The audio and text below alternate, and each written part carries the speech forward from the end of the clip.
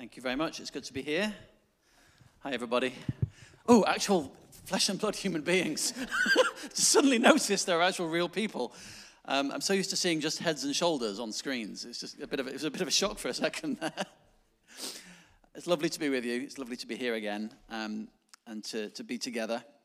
Yeah, as Ed said, we're continuing our series in the letter to the Ephesians. So if you have a Bible to hand on your phone, I'll trust you they're not on Facebook. I saw Tom go straight for his phone. So this is the moment to pretend that you're on the Bible when you're actually on Facebook. Or I think there are some Bibles available at the back if you need one. The text will also be on the screen. So I'm going to be sticking quite closely to it. I'm trying to make sure mine doesn't pop open. And you'll find the letter to the Ephesians towards the back. In the church Bibles, it's page 882 if you're looking for the place. But we're in Ephesians chapter 2. Bear with me one second while I get my paperwork sorted out.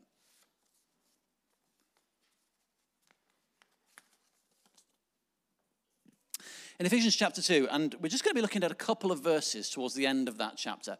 So Paul is writing to the church in Ephesus, which is one of the big metropolitan areas, really important city in Asia Minor, so kind of the modern Turkey type area. And he's writing to them, and as Ed just said, one of the big concerns of this letter is about what it is to be the church. And he uses a whole bunch of different metaphors and images. It's absolutely wonderful to read through the whole thing and see all the different ways in which he describes the church. And so we're about to read, he's about to introduce a brand new metaphor to his conversation with the Ephesians about what it means to be church. And I'm picking up at verse 19. And he says, "You are no longer foreigners and strangers, but fellow citizens with God's people, and also members of his household, built on the foundation of the apostles and prophets, with Christ Jesus himself as the chief cornerstone. In him, the whole building is joined together and rises to become a holy temple in the Lord. And in him, you too are being built together to become a dwelling in which God lives by his Spirit." We're going to spend a few minutes just looking at that wonderful, wonderful truth that we are the dwelling place of God. So as we saw last week, one of the ways that we can describe church is as a family, that we are God's people, God's household.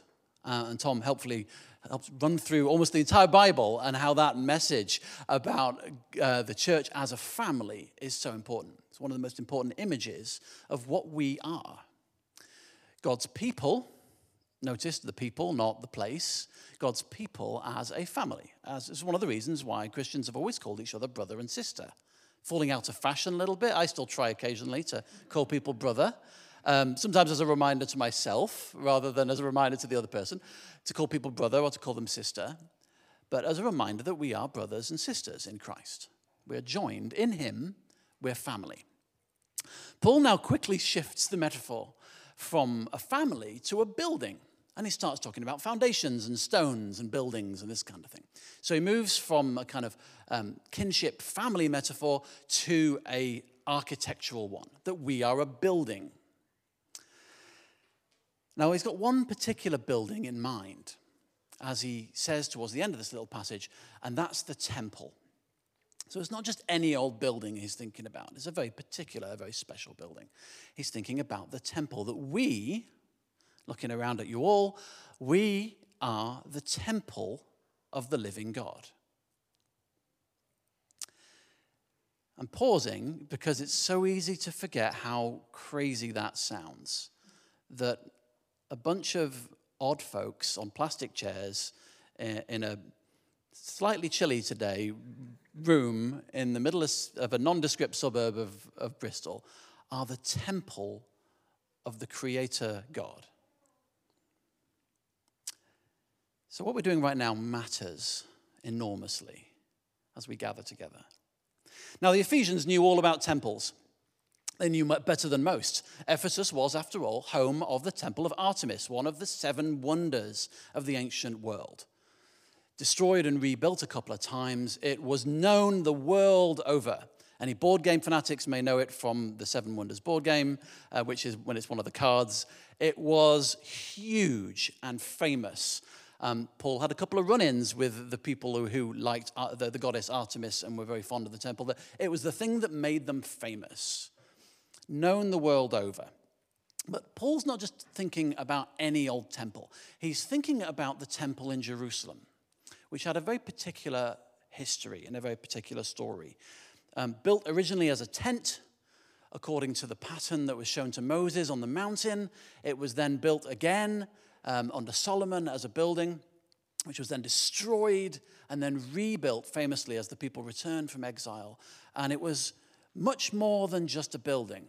So what was the temple? Why did it matter to the Jewish people, of which Paul was one? Well, it was a place of access to God. It was the place that you went to bring your prayers, to bring your worship to God. It's the place where you had access through the priesthood to him. Because it was the place where God had chosen to dwell. It was a place of his presence. God was there. You went to the temple, and in the Holy of Holies, his presence dwelled. The fire that fell in the pillar and the cloud that guided the people through the wilderness then dwelt in the Holy of Holies, in the tent and then in the temple. That he was there. The Lord was there in that place. It was a place of his presence. His glory was in that place. So it was much more than just a place of worship. It wasn't just like a cathedral. It wasn't just a place that you gathered to worship. It was a place where God had made his home. And far more than that, because of the way that it was built and the instructions that were given to Moses, it was a copy of the heavens. The Jewish people knew what we all know, that no building on earth can accommodate God. But yet God in his mercy had shown Moses the pattern for the tabernacle and said, build it like this. This is why we got all those chapters with all the details about how long every pole has to be and how big every curtain has to be. We kind of think it's a little bit OTT on the detail, unless you're an architect, in which case you probably think, no, detail matters, get detail wrong and you're in trouble. But it matters because you are building a copy of heaven. And if you're building a copy of heaven, you want to get it right. Every inch matters because you're copying the place where God truly dwells. And in his mercy, earth becomes then his footstool. And the Holy of Holies in the middle of the temple becomes the umbilical cord between heaven and earth. The place where the lifeblood of heaven flows to earth and the praises of earth return to heaven. They're joined. The rabbis called the Holy of Holies the navel of the earth. It's the place where heaven and earth are joined together. The life of the two is joined in that place. This is a lot more than a building. And so when the people of God are described as the temple of the Lord, that is what's going on. It's a place, we are a place of access to God, of God's presence. A place, believe it or not, if you look around, you feel free to look around at each other, a place patterned after heaven. A people patterned after the life of heaven. But of course, for all of that wonder, the temple wasn't the point. The point of the temple was to point beyond itself. It stood as a promise, because as we've just sung, the promise was that the glory of the Lord that dwelled in the Holy of Holies would one day cover the earth as the waters cover the sea. The temple pointed to the future, pointed beyond itself. It was only the copy of heaven, and the future was the joining of heaven and earth, the coming together so that the Lord's presence didn't just live in one place, but spread to the whole earth. And so we as a people, if we are the temple, and we are a promise of that.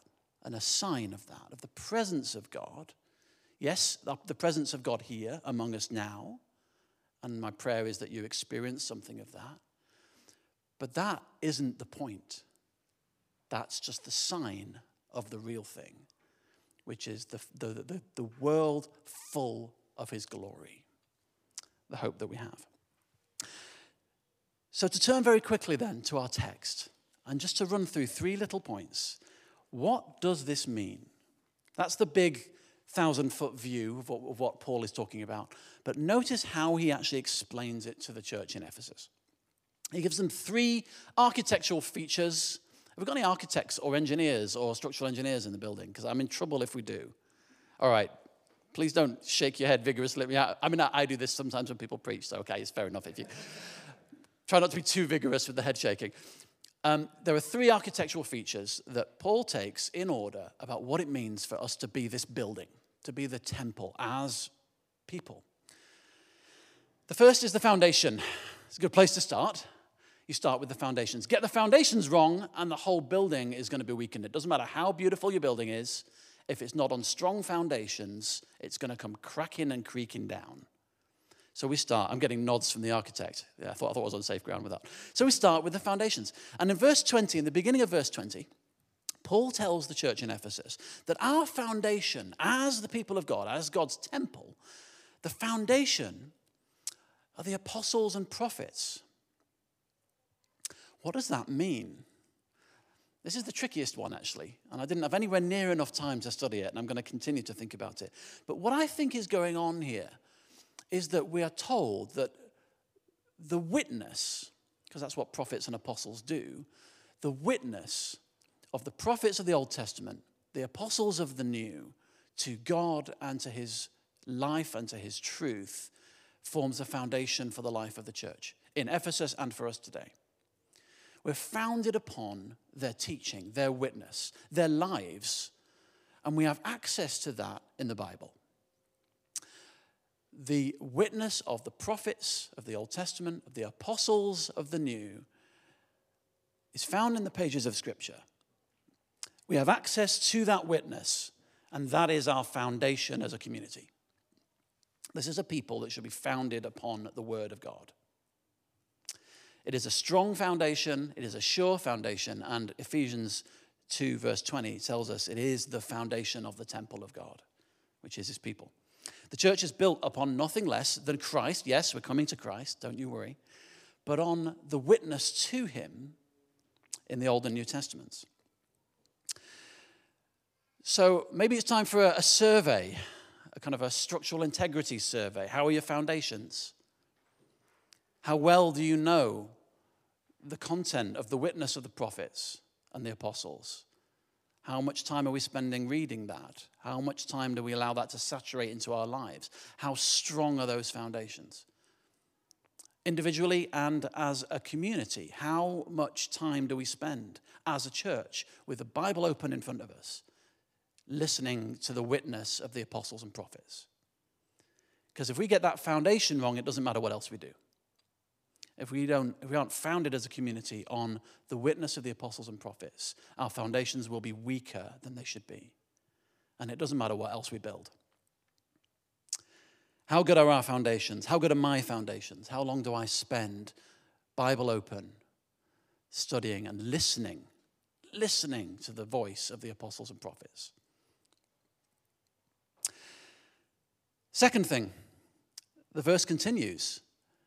If the foundations are the apostles and prophets, Christ Jesus himself is the chief cornerstone.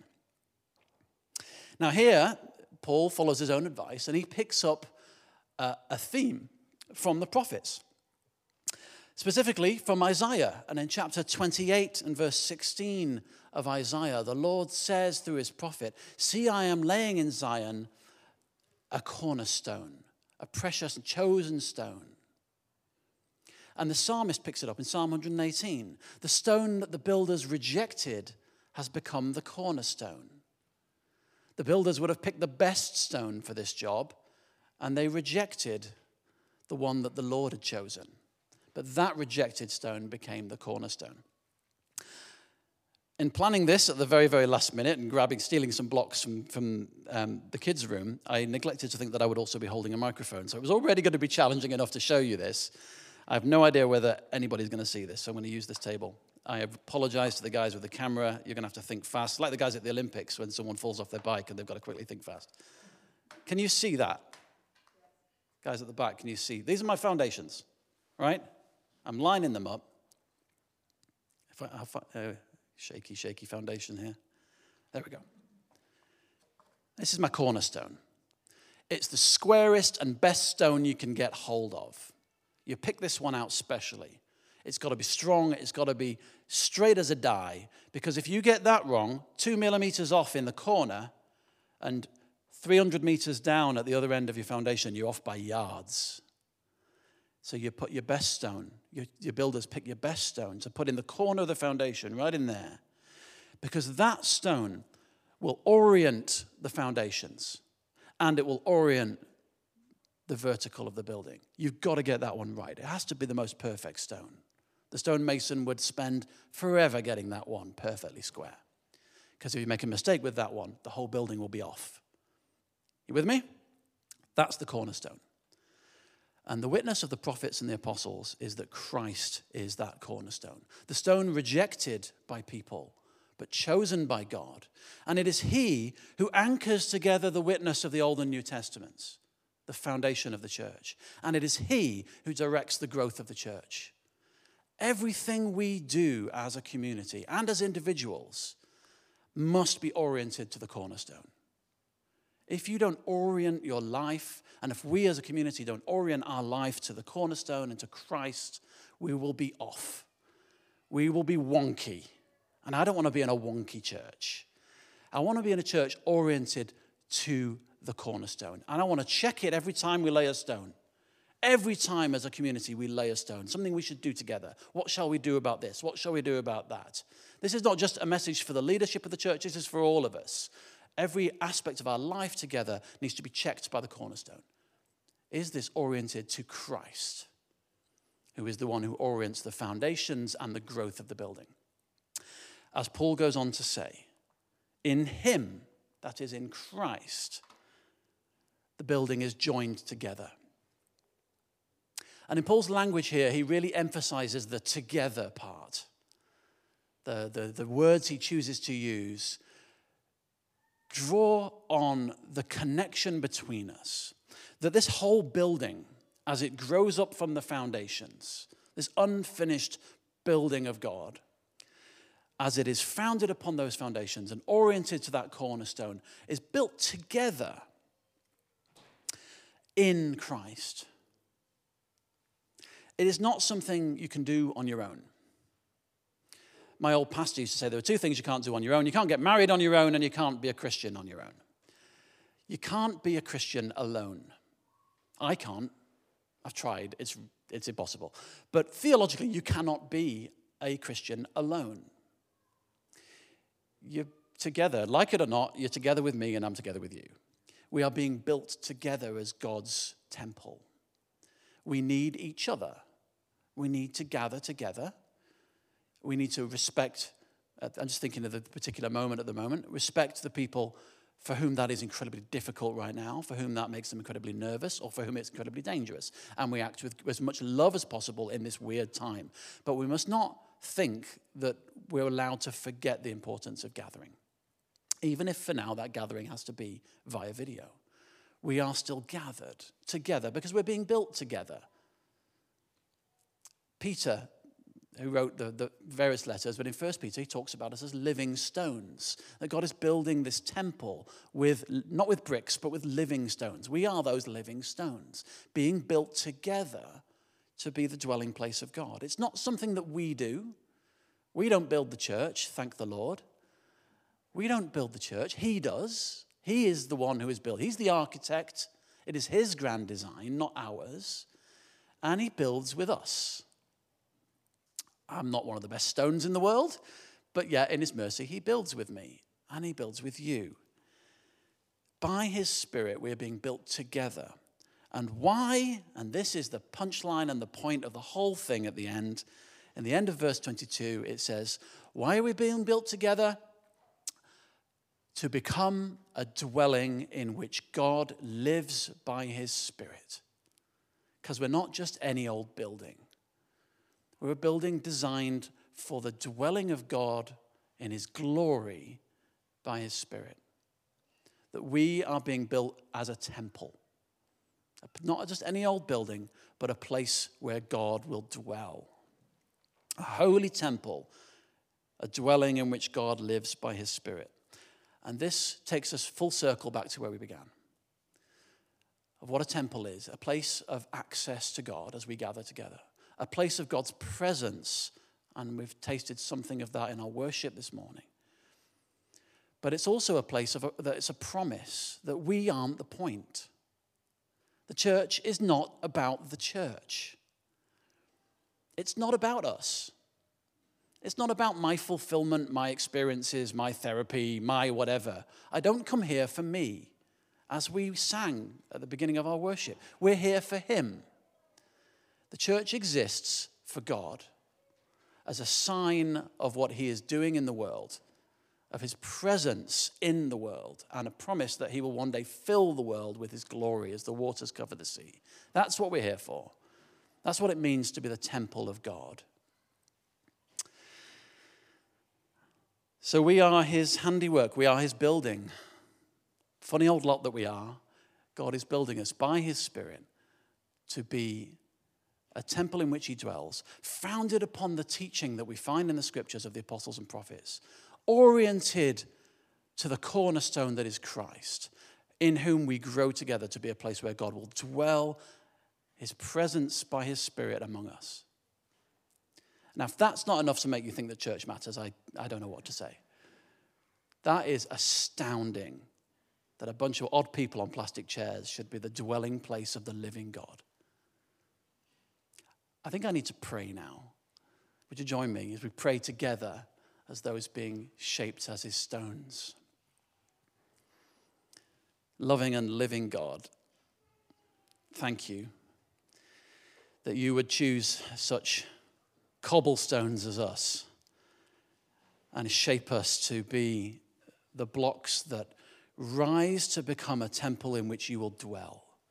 Would you continue to knock off our lumpy bits? Would you continue to knit us more closely together as a people, each of us forming part of that building?